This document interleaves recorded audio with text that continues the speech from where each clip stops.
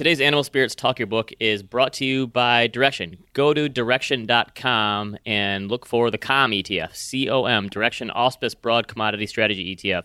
We are going to be talking about that today and the potential for a commodity supercycle. So again, go to direction.com. Welcome to Animal Spirits, a show about markets, life, and investing. Join Michael Batnick and Ben Carlson as they talk about what they're reading, writing, and watching. Michael Batnick and Ben Carlson work for Ritholtz Wealth Management. All opinions expressed by Michael and Ben or any podcast guests are solely their own opinions and do not reflect the opinion of Ritholtz Wealth Management. This podcast is for informational purposes only and should not be relied upon for investment decisions. Clients of Ritholtz Wealth Management may maintain positions in the securities discussed in this podcast. All right, Ben. Commodity supercycle. How come commodities have their own cool names for everything? Like, commodities have junior gold miners and junior silver miners, and then they have super cycles. Stocks don't have super cycles, right? Commodities are the only things that can stake their claim to super cycles. Well, stocks have intraday supercycles. AMC comes to mind. Okay. We've written a lot about commodities in recent years, and they've had a really tough go at it. And my biggest conclusion from studying the history of commodities returns is that it's not a buy and hold type of strategy. You have to be tactical, probably, because the long run gains for commodities. I just did a piece on this last week. Deutsche Bank did a 200 plus year history of markets, and they had commodities data going back like 100 years. And on a real basis, commodities lost over the past 20, 50, 75, 100 years or something to inflation, which I actually look at it as a good thing because it shows we're making progress and technology is making these things more efficient and better. But that doesn't mean you can't make returns in commodities, because there obviously are times when commodities have these huge booms. So I think it's just you have to be more tactical in that space or hit it at the right moment. Yeah, but what about the argument that that's one of the purposes of holding commodities within a portfolio is their lack of correlation with stocks, with bonds, with cash, the permanent portfolio, for example. Like, one of the reasons why it works is because they work at different times. Well, gold is that Deutsche Bank one, I'll link to it. They also broke out gold, and gold had positive real returns over time. So I think gold it's a whole nother animal because it's part commodity, part currency, part whatever, money. I wish I looked at this before I'm asking this question. What have flows been like into commodity funds? Well, we get into a little bit on this podcast, but I'm sure they've been with Ed, I'm sure they've been picking up a little bit in recent months because commodities have finally done well. But I do every year. I do my asset allocation quilt and update it. They've been near the bottom for the last 10 years or so. So this run they've had. So now everyone is asking, is this the commodity supercycle? So we spoke with Ed Egalinsky of Direction, and he's making the case for it. I was trying to take the other side and say, what would cause you to make this not the case? But anyway, it's interesting because it's been so long that I think because they have these boom bust cycles, I think everyone thinks anytime there's a boom, it's going to be this super cycle. If there is a commodity super cycle, I'm open to the idea. I don't know that I'm there yet. What stocks are going to benefit? Materials? It's going to be the boring stocks pretty much, right? The ones that haven't been doing as well. Alcoa. Energy. Take a look at Alcoa. Okay, I'll take your word for it. I don't know where I'm going with that. Yeah, just take a materials, look. Energy, all those types of stocks. Obviously the miners and those types of things, those commodity products. So industrials, the companies selling the shovels. Yeah, but the reason I brought up the tactical thing is because this Direction actually has a piece in their index that is tactical in nature, which I think makes sense in this space. So we're going to get into that and more with Ed Egalinsky of Direction. We're joined today by Ed Egalinsky. Ed is a managing director. He's the head of sales and distribution and alternative investments at Direction. Ed, thanks for joining us today. Yeah, thanks for having me. All right, we're going to talk all about commodities today. And I think a good place to start the discussion is with the I word, inflation. Where do you think we are today? I mean, clearly there is inflation. I think few people are denying that at this point. But the real debate is this transitory, like the Fed says, or are we entering a new and dangerous regime? Well, I think this is the great debate. The economic data suggests that inflation is probably going to have some legs to it. And of course, the Fed's going to try to talk down inflation as higher rates are negatively going to impact debt payments. But when you look at the recent GDP, PMI, and the PCE that just came out, very strong April numbers. And commodity price inflation is already here. Raw material prices are at all-time highs or right off of them in the case of lumber, steel, and copper. And now you have wage inflation, the unintended consequence of the greater unemployment benefits and the scarcity of employment now in terms of businesses trying to find employees. So you can have that as a wild card as well. But when you look at it now, the government continues with this mega stimulus and infrastructure spending initiatives. You have record spend and debt, money supply at highs. This creates pressure also on the US dollar, and you're going to have a tailwind for commodities as a result because most commodities are priced in dollars. So what's the conclusion here in that long-winded answer? Yeah, what are you trying to say? Inflation is stickier than the Fed expects. Interesting. So this is like a philosophical question maybe, but can commodities themselves cause inflation, or are they just a symptom of people trying to get ahead of this thing? It's a good question. I think they mutually coexist. When you have a situation that COVID created where you had supply constraints as a result of that, and then as a result of the economy shutting down, that pent-up demand that's starting now again, as a result of that, that is going to create some inflation. So really, when you have these type of supply constraints that we've seen, I think that's going to lead to some level of inflation. I think it's going to be longer lasting than people think, because I think that reopening of the economy is going to be robust.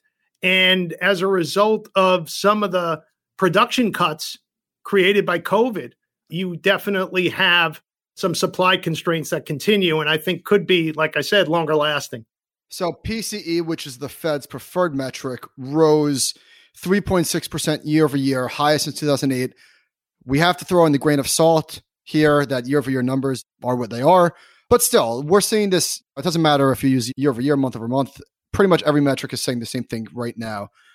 But the Fed doesn't seem to be in any hurry to raise rates. In fact, one of the differences of this regime is that they're going to allow it to remain elevated. They want to look at the average over time, not just pump the brakes too early.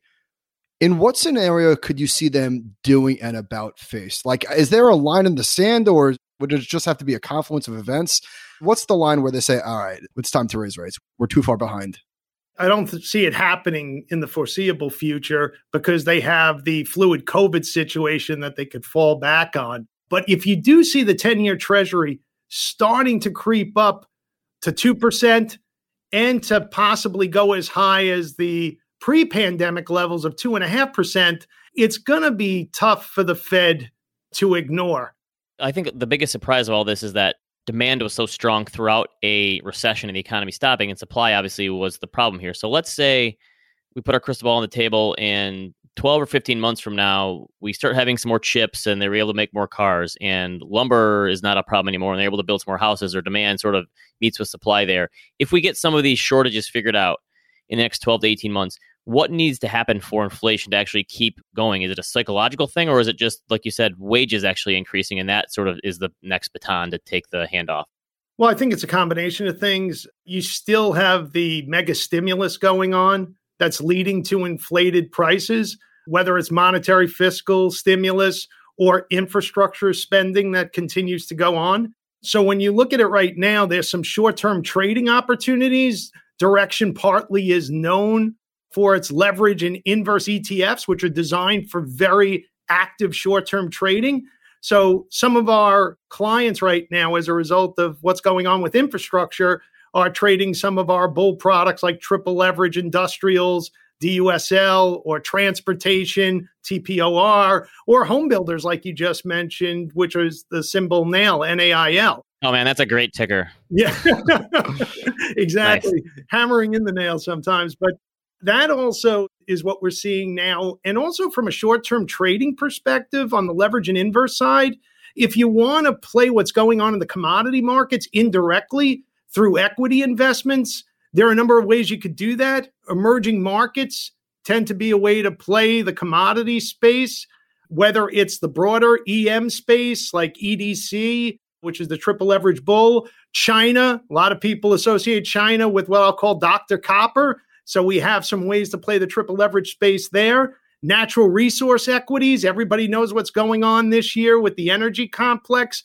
We're seeing some 2x bull exposure to things like ERX and Gush, along with gold mining. Sorry to cut you off. You're seeing a lot of demand for these products because these probably are products that haven't had much demand in the last, 5 to 7 years, just for something in this space. So this space has had a huge churn, I guess, in the last, 9 to 12 months. Well, the key is we need volatility, directional volatility in a lot of cases, whether that's upward or downward, when you're talking about the leverage and inverse ETFs. So in this scenario, it's been mostly trending upward. So you've had a lot of individuals use our bull products in this case. But like the semiconductor shortage, for example, what's going on with chips, it's been a tremendous year for SOXL, which is our triple leverage semiconductors.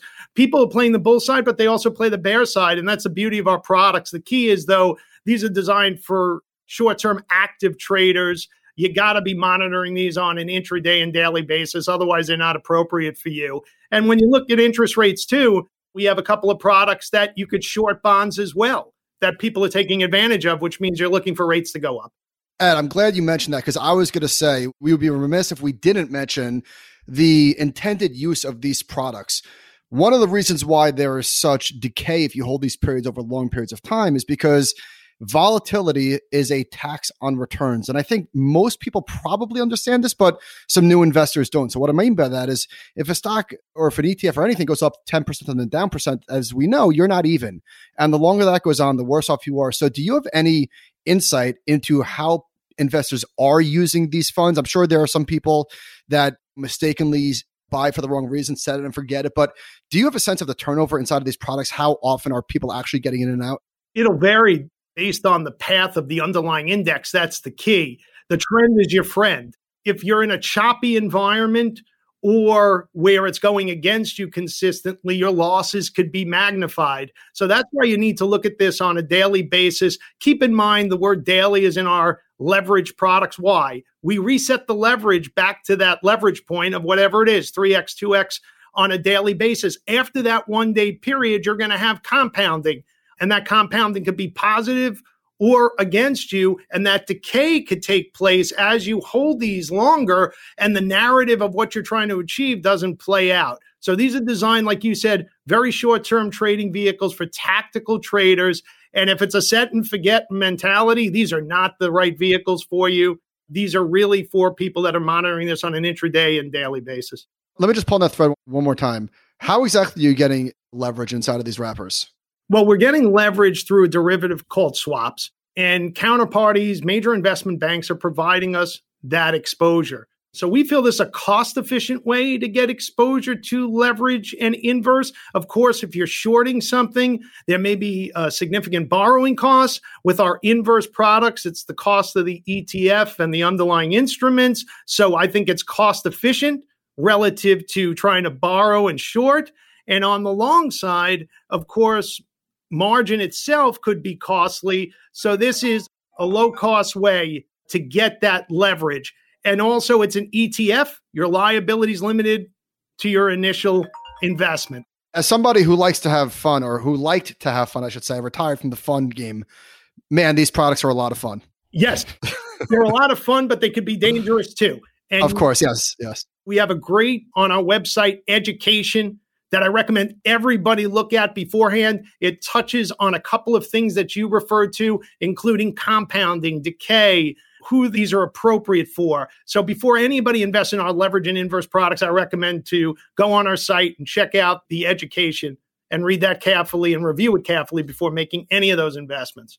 So one thing to understand about commodities, especially for those who are not familiar with them or haven't really invested in the past, and now they're getting excited about them because of the prospect of inflation here, it's just that they're prone to these huge boom and bust cycles. And these bust cycles can last for a long time. We had this boom in the early to mid 2000s when China was spending all this money and the emerging markets were doing great and commodities went crazy. And then we had the bust following 2008 where commodities had these massive drawdowns even post 2008.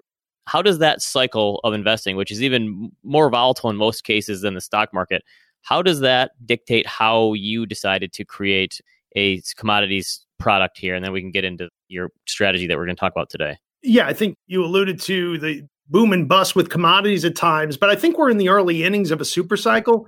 Commodities tend to be cyclical in nature, and we're coming out of a 10-year malaise in the commodity markets. So even with the recent commodity strong performance that we're seeing, when you look at the price ratio, which a lot of people look at between commodities and the S&P 500, we're still at multi-decade lows right now. So what does that mean in layman's terms? Commodities are cheap on a relative basis to the S&P 500. So when you're looking for a broad commodity investment, the drawdowns, or if you bought at a top, sold at a bottom, something, of course, we've all never done on this channel. But let's say you did. The broad commodity benchmarks have had 50 to 70% declines. And really what differentiates our COM ETF, COM aptly named, is that it is not long 100% all the time. It could be in cash with a commodity or get defensive if a commodity is showing a downward price trend. And not all commodities are created equal. There are going to be periods of time where certain commodities are showing strong performance and other commodities are in the decline. And it's very evident by 2020. Very difficult year for the energy complex in general. It was a strong year for gold and silver, particularly the first half of the year. And you've had the reverse take place in 2021. Energies have led the way, while the precious metals have lagged behind. So you want something, if you're going to invest in a commodity strategy that's going to be part of a total asset allocation, to have the flexibility through a tactical approach to be defensive at times, because again, not all commodities are always going to go up together or down together.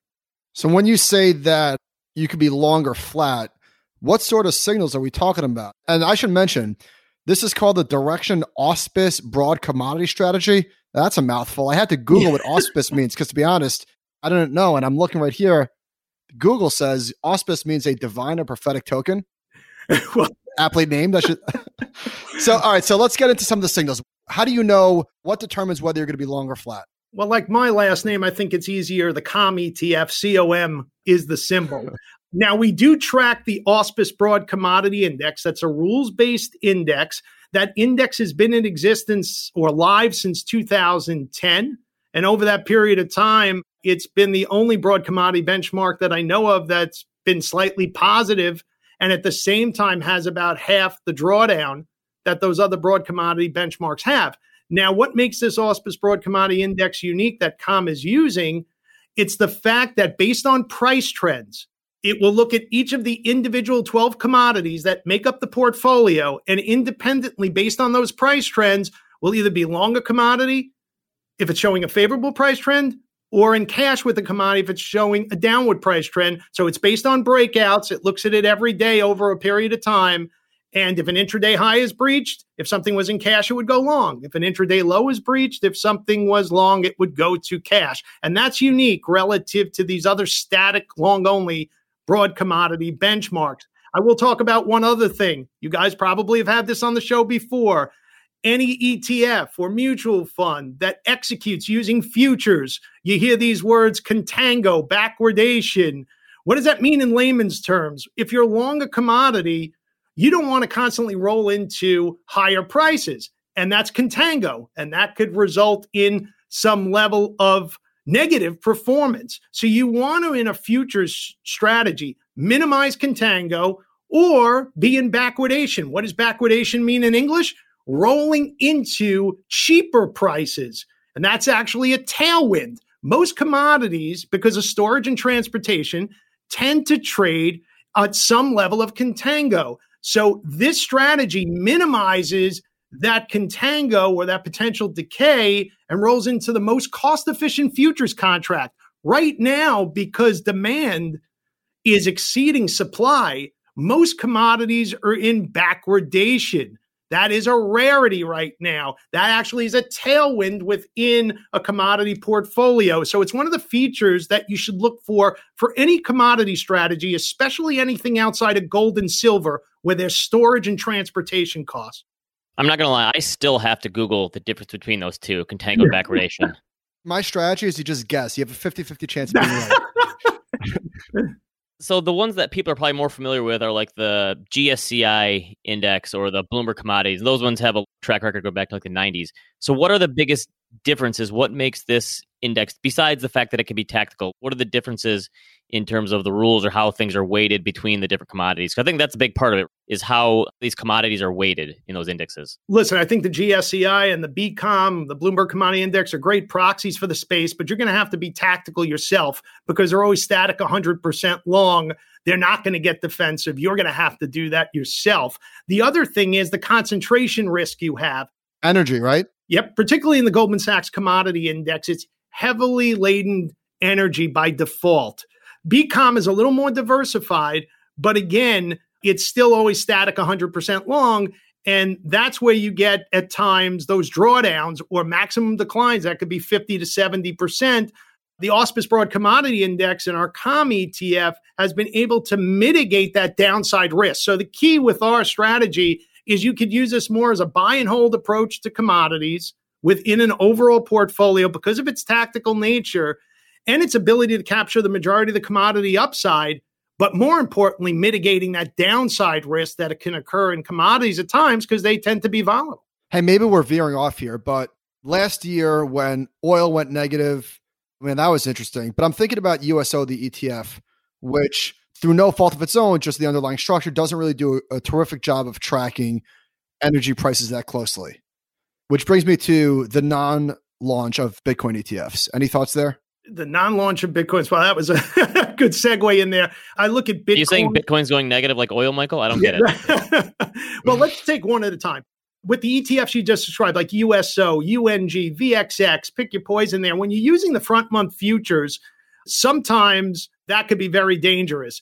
Can you explain what that is and why? The front month futures, at times, you could have something that's heavily in contango, which means that you're rolling into very high future prices relative to what the current price is. And as a result of that, you could run into some significant trouble. In the case of commodities like energy, for example, all of a sudden you could have something that goes negative in a given month because it was in the front month futures. But when you go out on the curve, it wasn't negative, for example. So that's why technically it was negative for that moment in time. But if you're in the wrong futures contract, that could cause some difficulty there. When you look at a futures type of trading approach, you want to make sure that it's not just in the front month and that they're looking at a way to roll futures contracts that's cost efficient like the COM ETF. In regards to Bitcoin, they do have futures right now. At some point, will that maybe be liquid enough for that to be in an ETF? Possibly. And would we be interested in that as direction? Yeah, that would possibly be the case. 3 times? Well, no, not 3 times in that. The bait is just insane, but maybe a light leverage or an inverse or half inverse, that remains to be seen, but it's got to be, the underlying's got to be liquid enough for any of us to trade. And that's the key. But I look at Bitcoin as a perfect vehicle for what direction represents in the leverage and inverse side, which is it's a speculative trading vehicle based on momentum. So you could make the argument that it could be an inflation hedge, but somebody's going to have to explain that to me because the Bitcoin history hasn't been around long enough to even make that claim. And then secondly, when you look at Bitcoin, it's more of a risk-on asset. And last March just really reinforced that. To say it's a replacement for gold, to me, it's anything but a flight to safety, where gold has shown the ability to have that. So I look at Bitcoin as a possible store of value, and you can call it a commodity because maybe it's trading in the futures markets. But to me, it is a speculative trading vehicle for momentum traders. You have these 3 different categories in your fund for the commodities when they're on. So it's metals like copper, gold, silver, agriculture, and then energy. Are these just equally weighted? Will the weights change in there? How does that work when these positions actually are on? Is that a momentum signal as well in terms of what the weight will be? The weight is equally weighted based on risk. So something when it's put on that has a higher risk level will receive a little bit of a lower weighting. Something with a lower risk level when it's put on the position will receive a little bit of a higher weighting. On average, it's about 5 to 15% is the average weighting. And one of the things with any trend following approach and what makes this unique is most trend followers, and you've had people on the show, they build up their positions as the trend's going with them. One of the unique things about this is once a position's put on, we will never increase the size of the position We will just decrease it based on if volatility of an underlying commodity gets too high. It will scale back the position proportionately. The trend could still be going in your favor, but usually that increase in volatility at some point could represent a reversion to the mean and some downside. So it's all formulaic and rules-based, the strategy. You would have thought that this year would be the perfect environment for gold. You've got break-evens going at multi-year highs. Actual inflation is here. Every commodity in the world is rocketing. And for whatever reason, gold seems to have been left behind. It certainly looked much better in the recent days. But is gold broken? Was it temporarily impaired? Am I reading too much into the day-to-day? Or has Bitcoin taken some of its luster? First off, gold had a strong year last year, particularly the first half of the year. And overall, it was up about 20% last year. And it was a risk-off environment earlier in the year last year. And rates were low, so the preferred flight to safety was gold. But as the economy recovered and reopened, gold doesn't have that much of an everyday use. So it lagged the latter part of this year into this year based on the reopening trade. I guess the thing specifically that surprised me was it had a 20% drawdown from around 21 to 1700, while every other commodity on the planet was rocking, except for silver, I guess. Well, it was a risk-on environment, and I just think gold might lag there. Plus, you had the dollar strengthen. Keep in mind with the precious metals, gold and silver, they're most sensitive to a weaker U.S. dollar. And you had the dollar firm and actually strengthen for a period of time. Now that narrative's starting to change, and lo and behold, silver's up for the year and gold is close behind. The Bitcoin thing is also interesting. You did maybe have some hot money, a shift of assets for people mistakenly that thought Bitcoin could replace gold. I think that's starting to change now, and you're starting to see more gold bugs come back into play. But if you look at gold, I think the opportunity is also there with electric vehicles because it's part of the circuit boards, silver with solar panels. So you have this alternative energy initiatives now that are going on. I think especially the metals, copper, silver, gold, have a place in those markets, as well as 5G for silver and copper. Where do you think this fits inside of a portfolio? And as I'm thinking about this, why do you think that most, and I have no data, I'm just anecdotally, most target date funds don't include a sleeve for commodities? Is that because recent performance has sucked and they'll chase after a good run? Or how do you think about those two things? I look at commodities as an alternative strategy. And how do I define an alternative strategy? Something has the ability to behave differently than stocks and bonds.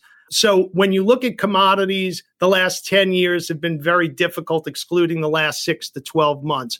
I look at this as a diversifier within the portfolio, depending on the client's objectives, anywhere from basically a 3 to 10% allocation. I say use a broad commodity index like us, and then complement it with a single commodity like gold or silver or a commodity sector. But when you look at a lot of these target date funds, and I can't speak for them, they're not projecting any reflation, inflation, and they've been right. But the narrative is starting to change. And now maybe some people will start using tips or other methods like real estate investments. I just think commodities are the purest play. When you look historically, there is a tremendous correlation between the CPI going up and interest rates rising. And we all know what's going to happen to most bond funds when interest rates rise for any period of time. We've saw bits and pieces of it, including when Trump was elected in 2016, how hard the bond market got hit for that very short period of time. So I look at commodities as a way to diversify an equity portfolio because of the different behavioral characteristics. You can take it from that sleeve or the fixed income sleeve if you're not looking for an income stream with that portion of fixed income. You could look to take a sliver there because of the fact that if rates go up, commodities have the ability to perform at least. You mentioned you think we're setting up for this commodity supercycle. I think the bull case for that is pretty easy to understand. The Fed is printing money. The government is spending more money than ever. The Fed has said they're going to let inflation run hot. We're having these shortages. So the case for that seems pretty obvious. What is the other side of that? Like, what would have to happen for that not to transpire? Is it just technology is this deflationary thing? Is it demographics? Is it the Fed pulls with the punch bowl? Like, what would cause that super cycle to not get off the ground? Well, I think first off, any sort of reemergence of COVID, what we're seeing now in India, Malaysia, if that really starts spreading and we get any form of lockdowns again, I think that could curtail the narrative of the global economy reopening for any sort of sustainable time frame. Technology sure has some role in the efficiency of it in certain commodity sectors that could put some pressure on it. But I think for the next couple of years, you're setting up for that commodity trade to continue. And I do believe that interest rates are going to reflect that. And you're going to start seeing commodity prices even move higher. They may not all move in tandem. Energy might have some pressure on it. It's bumping up right now to levels we haven't seen in 2 years. But who knows? If OPEC turns on the spigot again and Iran comes back into the market, there are going to be certain commodities that'll be less favorable than others. But I think the broader scope for commodities right now is positive in terms of that upward trajectory. All right, last question. Gold, it's $1,900. Does it get to 3,000 in the next 24 months? Wow, we're not in the business of predicting. It's all price trends for us, rules based on price trends. Blink twice if you think it's yes. Well, I'll tell you this. I think gold has a significant chance of moving much higher based on where the equity markets are today and where the VIX is today. You heard it here first. Gold's going to 3,000. I just wanted to add one more thing. I appreciate you guys having me on. Our COM ETF has done well. It's a 5-star Morningstar rated within the broad commodity category. I'd be remiss if I didn't mention that. So it's 4 years the ETF's been out. The index has been live for over 10. So it's definitely performed very well relative to its peer group where it's been a 5-star within it. Well, one last thing to mention. So this launched when? 2018? 2017. Okay, so it didn't get much traction AUM-wise for obvious reasons. Not that this didn't perform well, but the commodity complex performed terribly. And then it passed 100 million recently and jumped straight to 200. So ETFs are all about right place, right product, right time. Maybe now's the time for that. Yeah, I definitely think that a lot of advisors out there are concerned about the reflation trade and feel it's real and it's sustainable. As a result of that, they're looking for options that can diversify their stock and bond portfolio. And certainly a broad commodity basket is something that they're willing to allocate to now, or more so. All right. Thank you, Ed. Thank you to Direction. Go to animalspiritspod@gmail.com if you want to shoot us a note. Have a good weekend, and we will see you next time. Thanks, guys. All right. Thanks to Ed. Thanks to Direction. Animalspiritspod@gmail.com. Have a good weekend, everybody, and we'll see you next time.